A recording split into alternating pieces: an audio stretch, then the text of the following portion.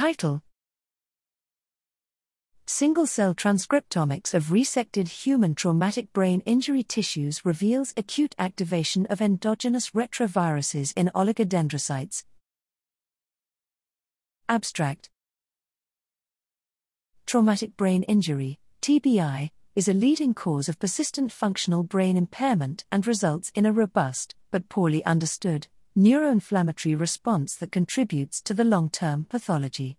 Here, we used single-nuclei RNA sequencing to study transcriptomic changes in different cell populations from human brain tissue obtained acutely after severe, life-threatening TBI.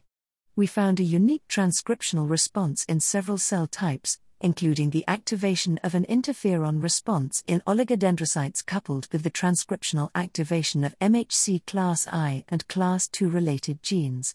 Thus, oligodendrocytes undergo a transformation to an immune-like cell state immediately after TBI, indicating an important role for these cells in the initiation of neuroinflammation.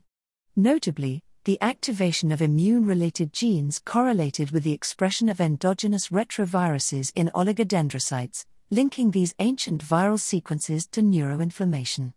In summary, this work provides a unique insight into the initiating events of the neuroinflammatory response in TBI, which has new therapeutic implications.